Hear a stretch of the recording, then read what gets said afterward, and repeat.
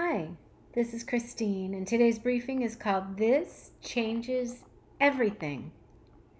Sometimes it is good to raise a question about the why.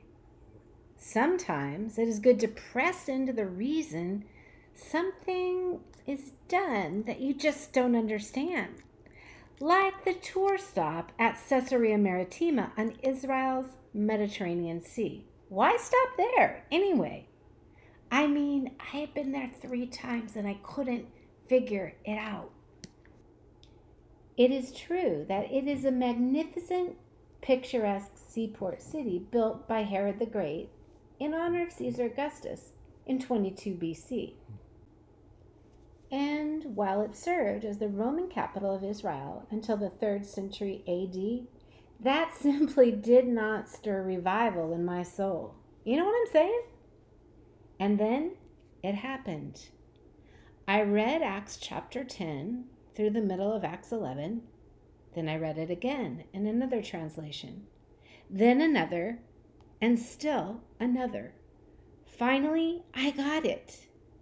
It was here in the seaport city of Caesarea that events occurred, God orchestrated events, that opened the door for the gospel to go to the Gentiles. Before this time, before this military man, the only believers in Jesus were Jews. To summarize this impactful message, God speaks to Cornelius, a centurion in the Italian regiment in Caesarea, and of course, a Gentile. Tells him to send for Simon Peter, who he does not know, in the town of Joppa, down the coast about 40 miles. He obeys. Sends 3 of his men to fetch Peter.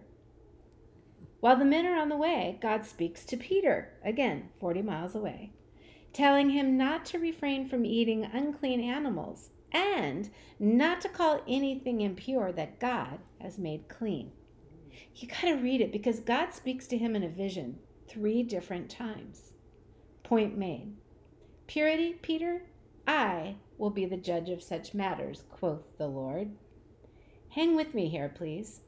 In Joppa, which is pictured in this briefing, the men tell Peter that Cornelius was visited by an angel who told him to go get Peter so he could tell him something important.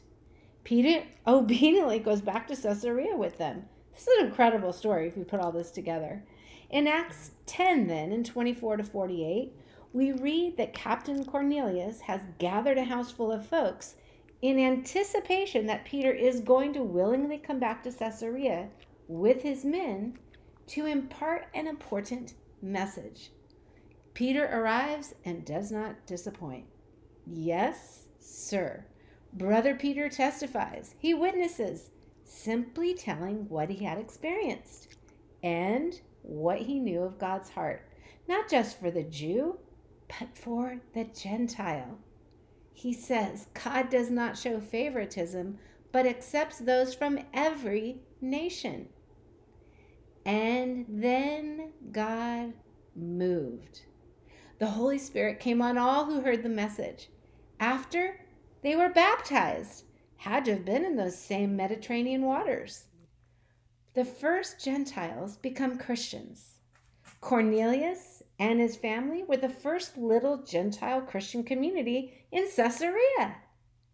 Perhaps you ought to read the passage in Acts 10 through Acts 11, verse 18, to notice one more thing.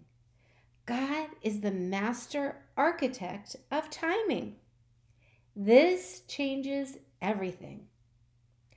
Are you waiting for him to come through in some way in your life? Been praying for a while about this person or that thing?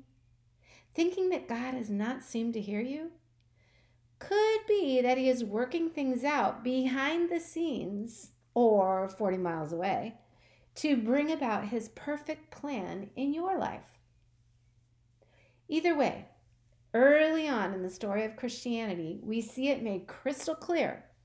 The Christian message, salvation through Jesus Christ, is for all people.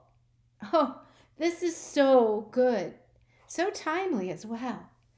At a time when many are trying to divide people on every level, Christianity draws them together. Can't think of a better song to add to this briefing than Oceans. Actually, the YouTube clip that I've included is set right on that shore in that amphitheater in Caesarea Maritima. It's